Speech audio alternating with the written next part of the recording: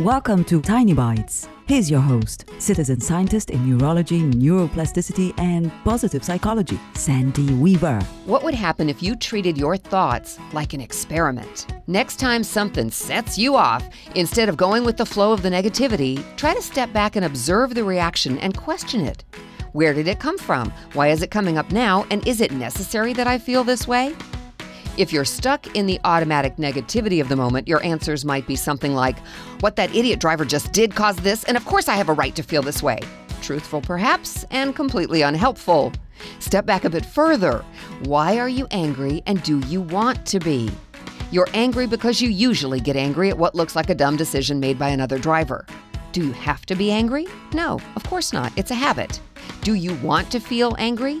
Empirically, no, but your body could be addicted to the adrenaline the anger produces. From your position of observer, decide how you'd rather feel. Calm is better than angry, right? So next time a driver does something stupid, could you choose to laugh it off and move on with your day?